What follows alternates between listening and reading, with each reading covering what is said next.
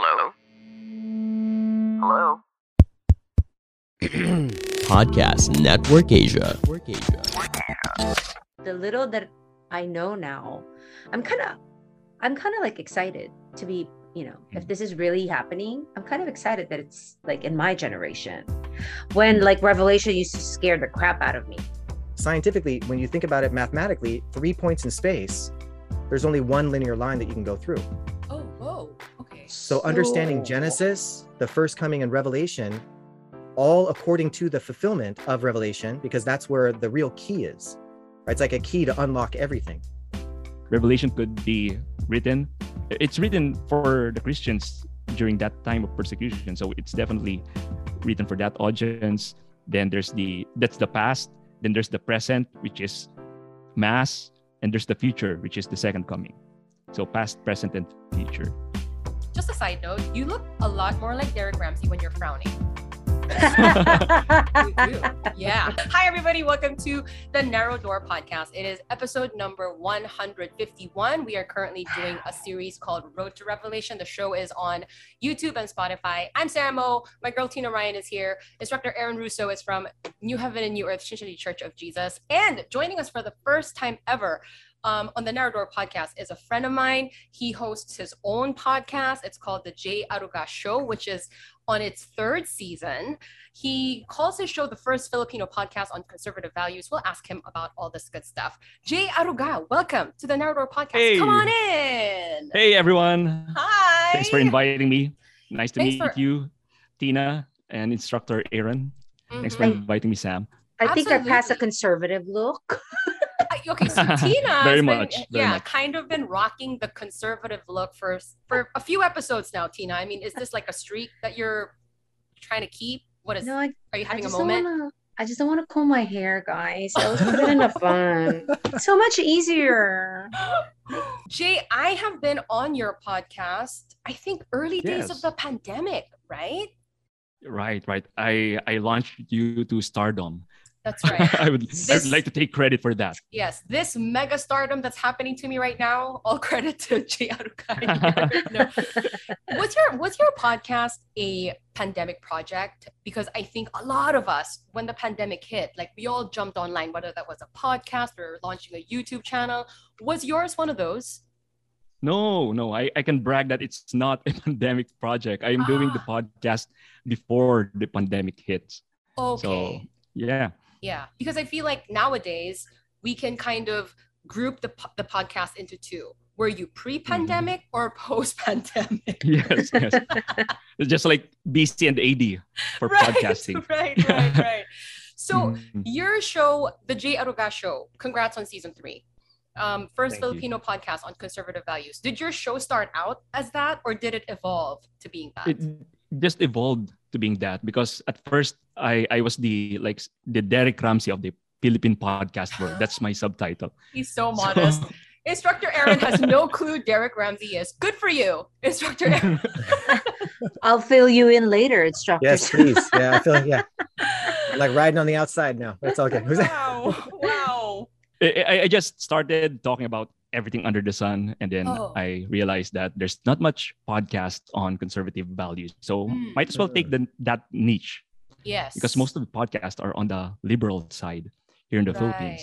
Right. So What kind of feedback do you get from people being that type of podcast? Yeah. There are some bashers, of course. Because it's something new in the Philippines, especially when I talk about like hard issues, especially divorce, for instance, or like gender ideology. I talk about those in the podcast, and I try to discuss the conservative view from a secular perspective as much as possible, so that everyone could grasp where we're coming from. Yeah. And you really do discuss some really difficult topics, polarizing topics. When you read the description of his show, polarizing topics, politics, religion, everything in between, without wanting to punching each other in the face. This is up my alley. This is up my alley, Jay. I mean, because, topics, conversations about religion, they can get kind of difficult and all that. But so in that sense, I think we're kind of, in the same neighborhood, right? Yes. Yeah. And you're doing really well. I mean, you have had a string of international guests Thank from you. Jason Everett to Trent Horn to Jeff Cavins and a bunch of other people I'm too ignorant to know. But, I'm so happy for you. Like you're on a roll. Thanks, Sam. Yeah. That's Thanks. great. Yes. Yeah. Yeah, they thought I'm a big podcast. I was able to trick them into guesting. Mm-hmm. Instructor Aaron, do you listen to any other podcasts other than ours? This one, the RtoR? There's been a couple that I've listened to from time to time, but nothing that I've been like really dedicated to. But there's been a few that my friends have like passed on to me, and I like some of the comedy ones. There's a couple that that go out there just to have something in the background when you're to laugh at and stuff. But I think there's been a couple that have been really interesting when it comes to a take on certain news or like he's talking about as well, like certain issues. And it's nice to be able to hear other people's views and being able to have a platform where you can actually discuss things. You mentioned like the religious conversations, they can get a little crazy. Oh yeah. Yeah, they always say like it's kind of funny, but they always say you don't want to get into a conversation with your family or friends about religion or politics, but if we could learn how to communicate, maybe we could. That's one of the things I'm trying to teach my kids is that you have to be able to, because we have people in our family that are going to be on both sides of everything. So instead of cutting each other off, I mean, it's better to at least be able to listen. You don't have to accept what they're saying, but you can listen, right? I mean, that's not a difficult thing. But when it starts getting heated, that's when it gets a little difficult. Yeah. Okay, so let's see how we do today. I won't get heated. I promise. Guys, watch out for me. We are gonna talk about religion, particularly the second coming, right? On the RtoR podcast right now, we are trying to discern the testimony that is coming from New Heaven and New Earth, Trinity Church of Jesus, because they are proclaiming with a testimony that this is indeed the time of second coming. Jay, what is your interest level in this stuff? I mean, we've gone kind of back and forth. You're familiar with what's going on in my show. We follow each other on Instagram. We kind of keep posted on like what's going on in each other's podcasts and stuff. And I think we've had a couple of exchanges about second coming. Nothing too deep though. But I mean, like, what is your interest level in this stuff as a Catholic? I have a little, not too big interest because the Bible is so huge and Revelation is at the end of it.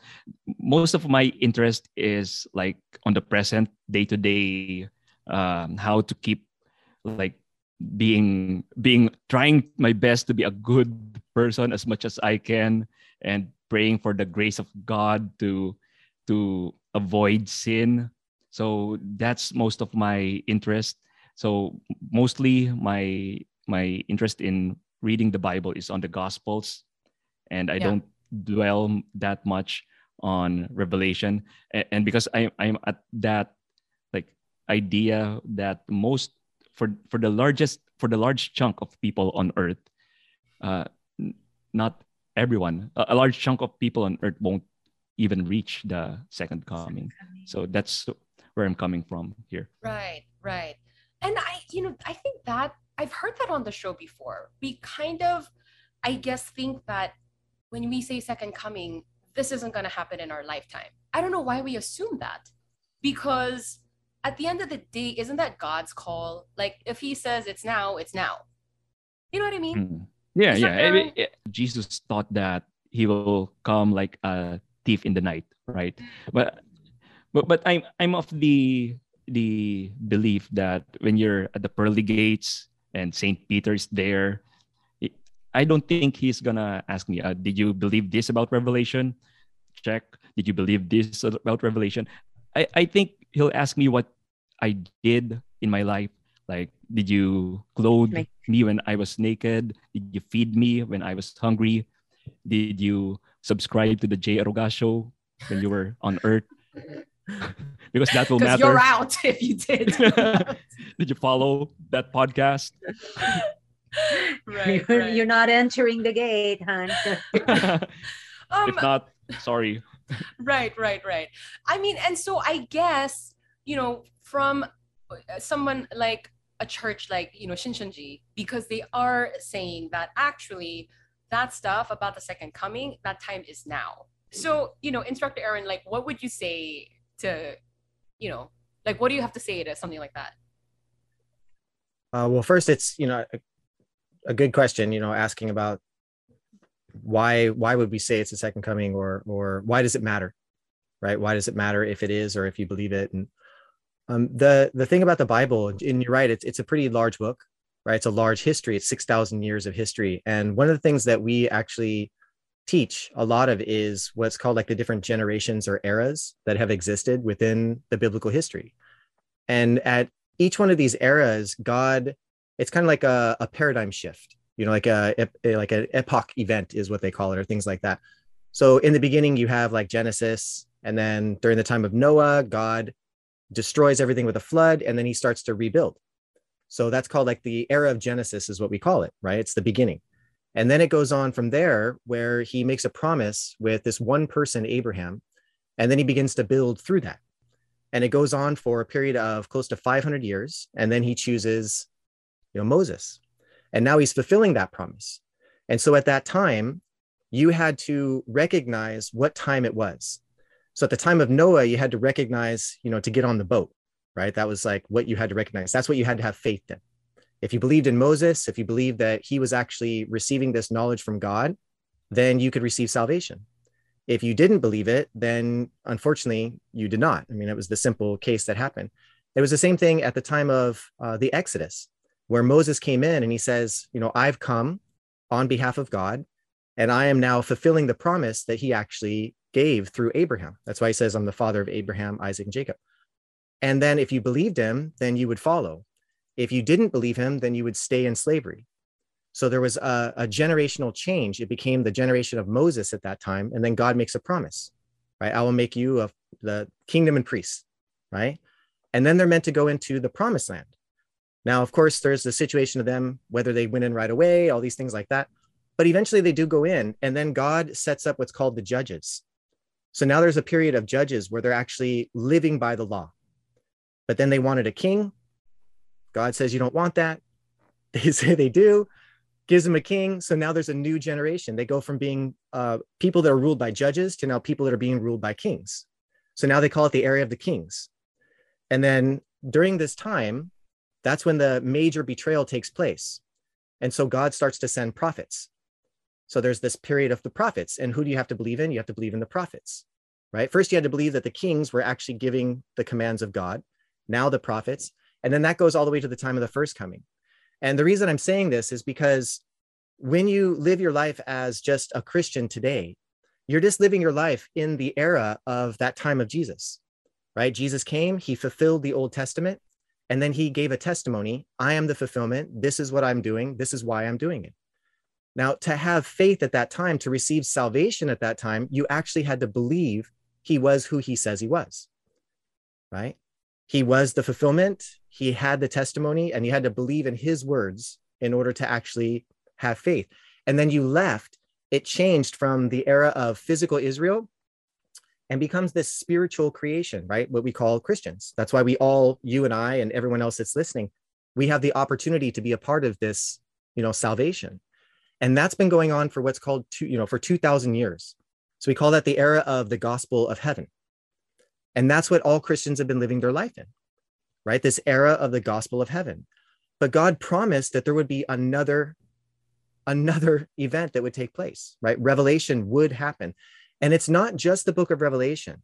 Like you mentioned that, you really like to read the Gospels a lot. Well, actually in the Gospels, the entire the four Gospels, but not even there, but just the epistles as well. But there's so many prophecies about the second coming. You talked about feeding and clothing, like in Matthew 25, right? When I was thirsty, you gave me something to drink. When I was hungry, you gave me something. That's actually a prophecy for the second coming as well. If you look at Matthew 24, it's the signs of the second coming. And it continues on to Matthew 25, where he says, at that time, it will be like this. Well, the at that time he's talking about is the second coming. At the time of the second coming, this is what he will, be asking. You have the 10 virgins, right? Those that are foolish, those that are wise. You have the ones with the talents. So point being, okay, At this time of revelation, if it is this time, then we have to be those people that actually believe in the fulfillment. Because if you say that you believe in God and Jesus, but let's say you do go to heaven, right? And and actually in Revelation 20, it talks about how everybody will be judged, according to what they've done, as recorded in the books. Well, one of the things that we're judged by is whether or not we are, believers. If you look at Revelation chapter 21, verse 8, it says, outside, are the vile, the sexual immoral, but the unbelievers too. And so you have to ask yourself, well, what are we believing in? Right? What do we have to believe in at that time? At the time of revelation, we have to believe in that fulfillment if it's that time. So if you're alive during that time, and that's what you had mentioned, maybe you're not going to be, right? Maybe you're not going to be. But if you're alive at that time and it is happening, then we have to believe in it in order to say that we still believe in God and Jesus. What we're saying is our bodies are living in the time of the fulfillment of revelation. That's what we're saying. But everybody has fallen asleep. That's really what the Bible tells us. At that time, all of Christianity will be in a period of darkness, in a period of ignorance, in a period of unknowing. That's why it says he'll come like a thief in the night, because everyone's asleep. And so what has to happen? We have to wake up. Well, how do you wake up? Through the light, right? Through the trumpet call, through all these things. And that's why we're given that testimony at this time. So that's what I would say. It's like, you're right up to the point of when it's fulfilled, but then when it's fulfilled, everyone has to hear it. Everyone has to believe in it. Because that's really what Revelation says, right? He makes it known so that all people can hear the truth. Right. So, okay, Jay is marinating. I'm also kind of marinating on that. Yeah. Mm-hmm. What, Jay, as Catholics, right? Yeah. I think with Shincheonji, their stance is very clear that the second coming is going to be signaled by a testimony, as was the first coming, right? Jesus testified, I am the Messiah that is prophesied in the Old Testament. And so it was believing in that testimony, believing that Jesus was the fulfillment of those prophecies, is what made you a follower of Jesus, aka a Christian, right? And now that it's been 2,000 years and we are promised a second coming, Shincheonji's stance is there should be a testimony again. What about us Catholics? Like, what do we think is supposed to happen for us to recognize, like, oh, there it is. Okay, this is what was promised. This is happening. What are we waiting for?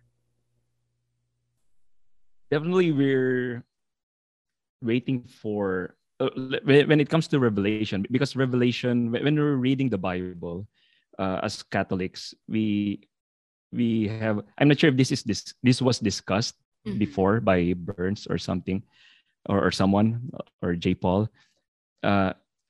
Revelation from a Catholic perspective has different senses, and I'm sure you heard this, and I don't want to rebut what instructor Aaron said. Rebut. I just want rebut. I just want to give the Ritos the Catholic view concerning Sure. the passages from Scripture. So I'll try to explain what I gathered. So let's say from the Catechism paragraphs 115, 115 to 118, there are two senses when trying to discern the Bible. So there's the literal sense and the spiritual sense. And I think from listening to Shincheonji, they have like the physical and figurative meanings of stuff. So it's kind of like analogous. So the literal sense is literally what the text means. So literally, for example, the great flood during the time of Noah literally means the earth was flooded. And the parting of the Red Sea literally means the Red Sea has parted. So, however, from a Catholic perspective, on top of the literal sense, there's the spiritual sense. And there are three kinds of spiritual sense. The allegorical sense, which answers the question, how does this event or verse relate to Christ? The moral sense, how does this verse or event relate to me? And that's the moral sense. And the third one is the anagogical sense. How does this relate to the future? And a lot of things in Revelation could have one or two of those senses. So just quickly, I'll give an example. I mentioned the Red Sea and the flood. So two of these events has an allegorical sense. They prefigured the baptism. So the flood blotted out the evil men and women during the time of Noah. The Red Sea blotted out the Egyptians chasing the Israelites. So water in baptism also blots out our original sin, our past personal sins. So prior to that moment, when we get baptized, we're born anew. So that's the allegorical sense. Then there's the moral sense. How does this story relate to us? So, for example, the story of Israel in Exodus as slaves of Egypt, they could very well be our story too, like our bondage to false idols in the present, our bondage to sin. And the third form is the anagogical sense. So, how does it relate to the future and to the coming of Jesus? Because we also have those things in mind when we read the scriptures. So Matthew 24 has the for a Catholic has the literal destruction of the temple during that time, and it also predicts the future for a Catholic perspective. That's the anagogical sense of Matthew 24 for us. Let me cite an example. I have here Isaiah 66, 10 to 11. So it says, "Rejoice, O Jerusalem, and come together, all you that love her. Rejoice with joy, you that have been in sorrow, that you may exult and be filled from the breast of your consolation." So here Isaiah was prophesying the return of Jerusalem from the Babylon exile.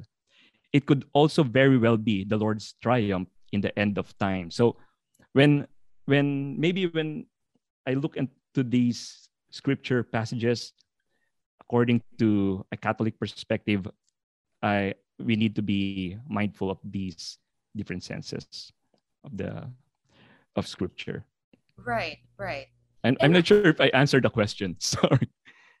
What was the question again? I just tried to divert your mind from it, and it just spoke continuously good, until Jay. we forget the question. You're good. I mean, this is similar to some things that I've heard about the Bible before. There's something called like foreshadowing or prefiguration, I think is the word, yeah. where, there's stuff in the Old Testament that really are like a shadow of what's going to come in the future. And so it's like a coherent thing, the Bible. So we call it types. We call it types, and that's where the word typology came from. So the study of the different types in the Bible. Right. Just a side note, you look a lot more like Derek Ramsey when you're frowning. You do. Yeah. I told ya. Okay. So that is kind of the almost like an overview, if you will, of how Catholics will view scripture, right? And I think with Shincheonji, they're focused a lot on Revelation because the book is a book of prophecy for the second coming, right? But as you say, they're not neglecting everything else that came before that. If anything, honestly, I have to say, and this was kind of like in the beginning of the early days of the podcast, I would say I was even a little annoyed sometimes because at the time it was, Instructor Harry who was with us on this podcast. He would go back to the first coming all the time. Whatever we were talking about, he would always take it back to the first coming. I'm like, how is this still related to the first coming? But I think the whole Bible is really like they're connected. Everything is connected. I guess we just don't know how to connect the dots. And I always say this: if you're a fan of the Marvel Cinematic Universe, I'm not. Okay. Yeah.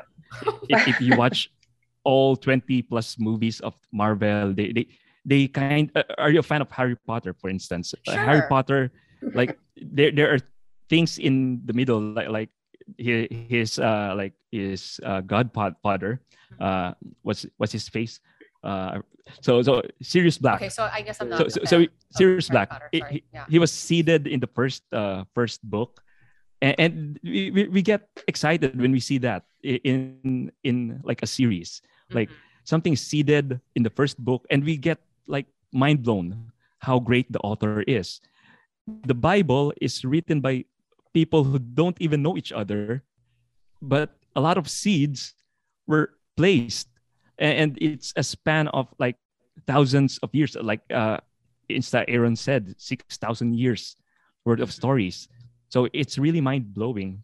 Yeah. So that's a good point. You're right. These people who were used by God to write the Bible, like they didn't know each other. Yeah, they don't have a pitch meeting or something. Exactly. But here we are talking about it at this time, and we're like none of them were friends at all. Maybe some. Maybe some.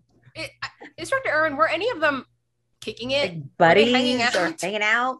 Well, in the first coming, yes. I mean, oh my gosh, yes, the disciples, the apostles. Disciples and Paul and the rest. I mean, they ate together. They knew each other. But as far as the Old Testament, because so much time passes by, but actually, if you look at the how long they lived when they were older, back there in the time of Genesis, they actually weren't too far apart as far as generations. When you go from Adam to Noah, for example, even all the way up until Abraham.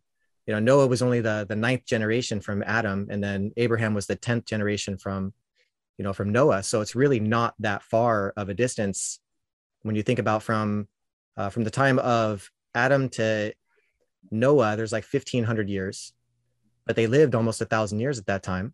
Right. Whoa. And then you have 500 years until Abraham. So only 2,000 years from Adam to Abraham. Really, and you think about all the history that's happened. One of the interesting things about Genesis is the first 11 chapters is, like 1,500 years, almost 2,000 years worth of history in just 11 chapters. And then from the time that Abraham shows up on the scene, the rest of all of Genesis into Exodus is the people going, the story of them going into Egypt and then coming out. So there's so much more detail.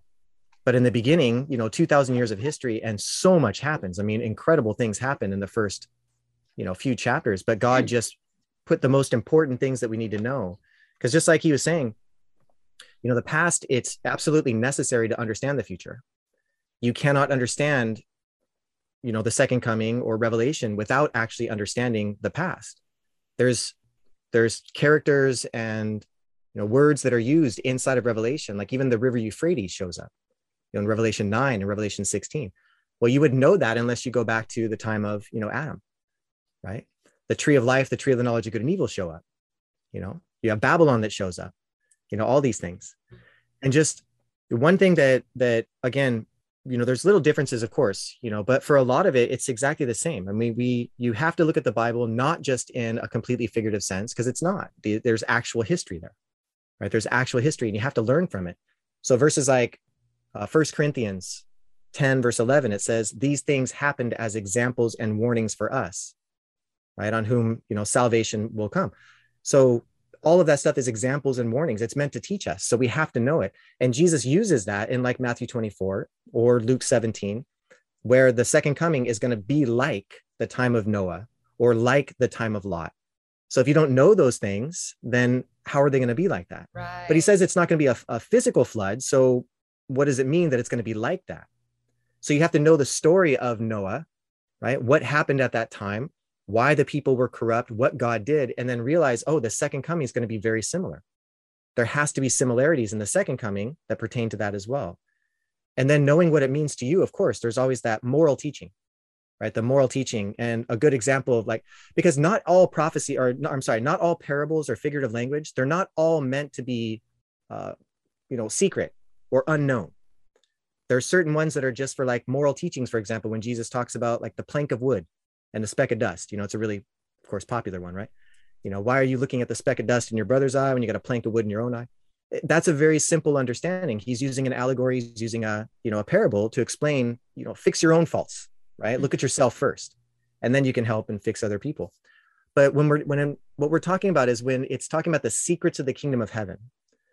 So in Matthew chapter 13, when the disciples asked Jesus, why are you speaking in parables, right? Why are you talking to people in parables? He says, because the knowledge of the secrets of the kingdom of heaven has been given to you, but not to them, right? The knowledge of the secrets of the kingdom of heaven.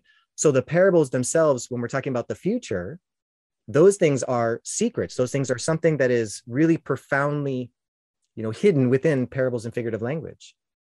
And in that same chapter, and this is the really interesting part, in that same chapter in verses 34 and 35, Matthew 13, 34 and 35, it says that Jesus spoke to the crowd in parables because he was fulfilling a prophecy, right? He was fulfilling a prophecy of the Old Testament. It says in Psalm 78 that this person named Asaph, right? I will open my mouth in parables. I will utter things hidden since the creation of the world. So in the parables, which are the secrets of heaven, it says that there's hidden things from the creation of the world. And then those parables, they have everything to do with revelation. And then the last thing I'd like to just kind of put it together, when we talk about Matthew 24, one thing that we are always very clear on, and something that we're really adamant in trying to teach and understand, is that actually Matthew 24, like verses like, chapters like Luke 17 as well, talk about, or Luke 21, and Revelation, they're actually one and the same. Matthew 24, the signs of the second coming, and all of Revelation are exactly the same. So the temple that's meant to be destroyed in Matthew 24, that's the temple that's destroyed in Revelation 13, where the beast comes in. Because it says the abomination that causes desolation has to stand in the holy place. That's when that destruction comes upon that temple. And that's what happens in Revelation, 13, right?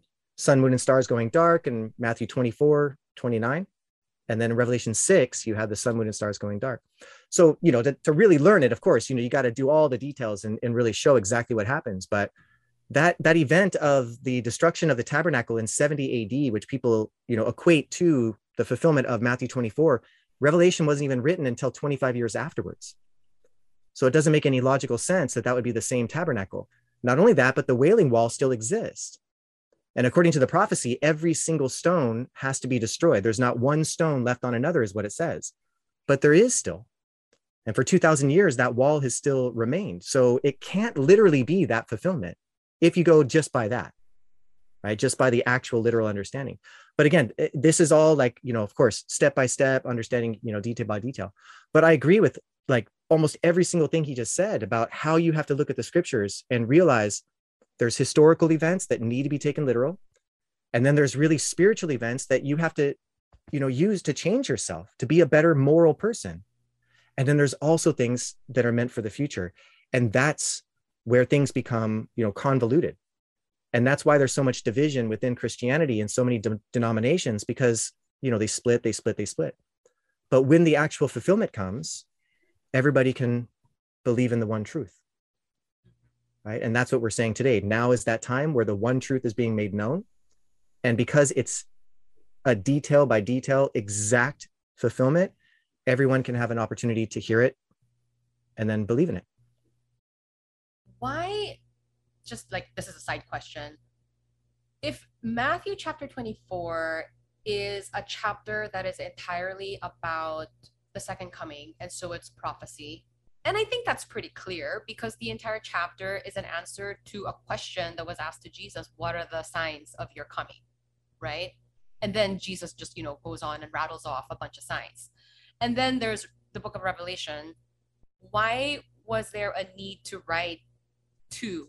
I mean, in your understanding, and you've said this in a past episode, it's also Genesis chapter 1. So I don't know. I mean, just a curiosity thing. Like, why are these prophecies repeated in different parts of the Bible? Why not just have Revelation and that's it?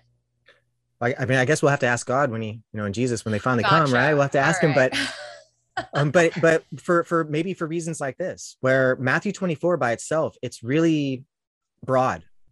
It's a broad understanding. There's not a lot of detail inside of Matthew 24. It's very broad, and it's used to just give those answers for those particular questions that they ask, right? Those three questions, when is this going to happen? What are the signs of the second coming? End of the age is what they call it.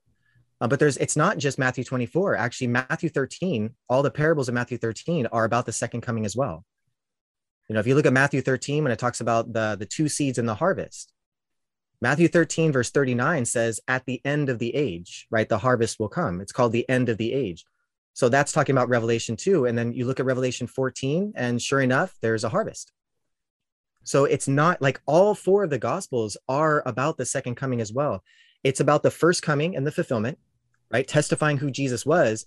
But that was just the foundation. That Jesus's job was not just to come the first time, right? His job is to lay down that foundation to establish God's kingdom, that where he's going to, begin to create people in a spiritual sense, take them to create the holy city, New Jerusalem, which is being fulfilled in Revelation, and then come back and create God's kingdom here on this earth. But Revelation is detailed. There is so many details that have to be fulfilled exactly according to Revelation, right? All 22 chapters, all 404 verses have to be exactly fulfilled according to it. And it has to match 24. So if it's only just one, then there could be many different ways of looking at it. But just like, in like a scientific way of thinking, and this is why I like saying it's not just Revelation, but it's Genesis, First Coming, and Revelation all have to be, together. If you think about it scientifically, like a point in space, right? Just one point in space, there's an infinite number of ways that you can go through that point, right? When you think about it in space in general, 2 points of space, there is a tremendous amount of ways that you can go through that point because there's all different ways. But scientifically, when you think about it mathematically, 3 points in space, there's only one linear line that you can go through. Oh, whoa. Okay. So understanding Genesis, the First Coming, and Revelation, all according to the fulfillment of Revelation, because that's where the real key is, right? It's like a key to unlock everything. So I guess having said all that, we can get to the parable that we're supposed to talk about today, which is the parable of the song. Remember, guys, that's what we're doing right now. We're breaking down the parables. But before we get to that, Jay, do you want to say anything to what Instructor Aaron shared? Sure. Just quick. I talk about the different senses of scripture because as I give the Catholic view of the symbols in Revelation, it could either be one of the senses. So let's say the literal sense is John writing to an audience in Revelation, the persecuted Christians and church during that time. And Instructor Aaron said that the Revelation was written at 90 AD. It's contested because some say that there's not much persecution going on at 90 AD. So some historians put Revelation to the time of Nero, where a lot of Christian persecutions are happening. So let's put it at that for now, that it's contested. So there's the allegorical sense where the symbols of Revelation could be pertaining to the liturgies of Mass. A lot of the things we do at Mass were taken from Revelation. The Holy, Holy, Holy, the penitential rite at Revelation 2 and 3, Christ calls them to repent. The reading of the scrolls is like the liturgy of the word in Mass. And many times the Lamb of God is mentioned in the liturgy of the Eucharist in Mass. So it's definitely has something to do with that part of the Revelation where the Lamb of God is mentioned. So also there's the anagogical sense where we finally are triumphant at Christ's second coming.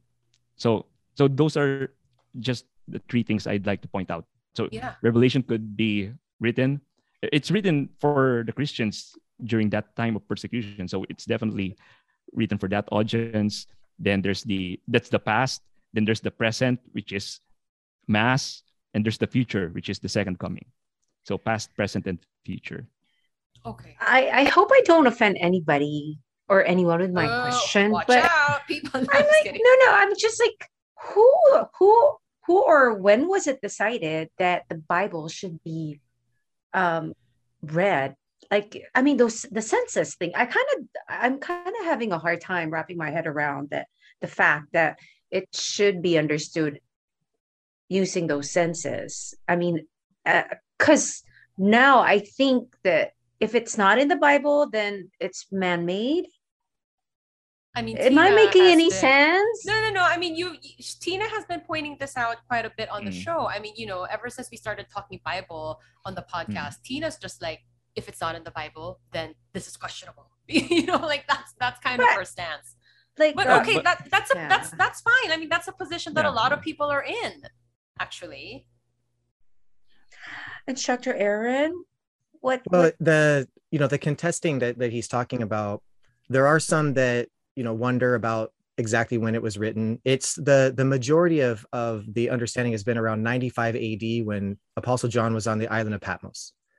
And he mentioned that it's meant to be for the Christians at that time period, but actually that's where we differ greatly, because we don't believe that it was meant for that. It's a revelation for the future, for the second coming, from beginning to end, all from the beginning to the end, including the letters themselves. In the very beginning, when John is chosen, right, it says that I heard a voice behind me and I was in the Spirit. So from that moment forward, everything that he's about to see is a vision. And he turns around and he sees Jesus, where the voice like a trumpet, he turns around, he sees Jesus walking among the 7 golden lampstands with 7 stars in his hand. And he sees the spiritual figure of Jesus, right? The very crazy looking one with the hair white like wool, eyes blazing like fire, like a sword coming out of his mouth. And then he tells him, write a letter to the 7 churches, but it's in a vision. And so it's as if you were writing a letter in a dream, right? They never received those letters because it was written in a vision. And everything that's in that letter is actually figurative language. You have the Nicolaitans, you have Balaam and Balak, Jezebel, you have food sacrificed to idols, you have a white stone, right? The tree of life. You've got the pillar of temple of God that's going to be written upon him. All kinds of amazing things that actually happen. Revelation 2 and 3, which are the letters, it's actually the 3 entities that appear in the time of Revelation. You have the betrayers, which are the 7 messengers, the 7 stars. You have the destroyers, which is the Nicolaitans, those that claim to be Jews but are not. That's actually the beast with 7 heads and 10 horns that you find later. And then you have the Savior, the one who overcomes. To the one who overcomes, I will give this. To the one who overcomes, I will give this. And he begs them for forgiveness, right? To tell them to forgive. Repent, sorry. He begs them to repent, right? He says, remember your first love. Remember the height from which you have fallen. Do the things you did at first. Repent, or I will come and I will fight against you with the sword of my mouth. And the interesting thing is, out of those 7 churches, the church of Ephesus, Apostle John was the leader of the church of Ephesus. So it doesn't make any logical sense that he would actually be chosen by Jesus to write a letter to himself, telling himself to repent. So many people claim that those churches are like the time period of Christians over the last 6,000 years, or that they are particular, churches at the time of like the beginning that represent like the different sins and things like that. But again, the only time we're ever going to know that is when the actual fulfillment comes. And the most important part of it is Revelation chapter 1, verse 20, that says that the 7 stars and the 7 golden lampstands, the 7 churches, are a mystery. So if they were a mystery, then they wouldn't be the literal churches, because if they're the literal churches, it's not a mystery. So what is it? The church of the 7 golden lampstands, again, just like Insta Harry, you got to go back to the time of the first coming, right? There's a logic of betrayal, destruction, salvation that happens all throughout the Bible, from the very beginning through Adam, all the way through in every single generation. There's betrayal, destruction, salvation. The little that I know now, I'm kind of like excited to be, if this is really happening, I'm kind of excited that it's like in my generation, when like Revelation used to scare the crap out of me. Yeah. For if you've been good, I guess you should be happy when you see Christ like going down from the air, from the clouds. Right. But if you're living a really sinful life, that's where you hide. That's when you hide. Trust me, I was sinning this morning. Let's not go there, but no, but it's true. I think how you feel about the second coming says a lot about, but then again, I mean, like, who can really say if Jesus was in front of you? Like, how can you really say, I'm good? Yeah, I've been very no one. And no one can. Yeah. Like even the saintliest saints don't consider themselves like a saint. Right. They think of themselves as sinners. So exactly. Yeah. Okay. Oh, one more.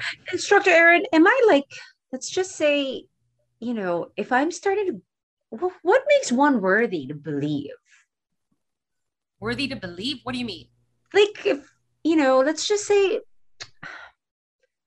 the revelation is slowly happening. It's slowly fulfilling in Korea. And I'm like, okay, I want to believe it, but am I worthy? Is there like some sort of like I don't know, like what is the word? Like qualification? Yeah. Do you need to have certain qualifications to believe?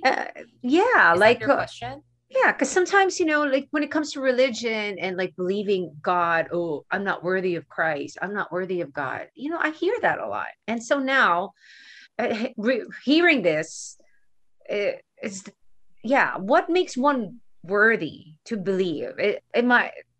Are you guys following me? Like, I think so. I think so. I think just what Jay said, I don't think anyone will ever feel like they are.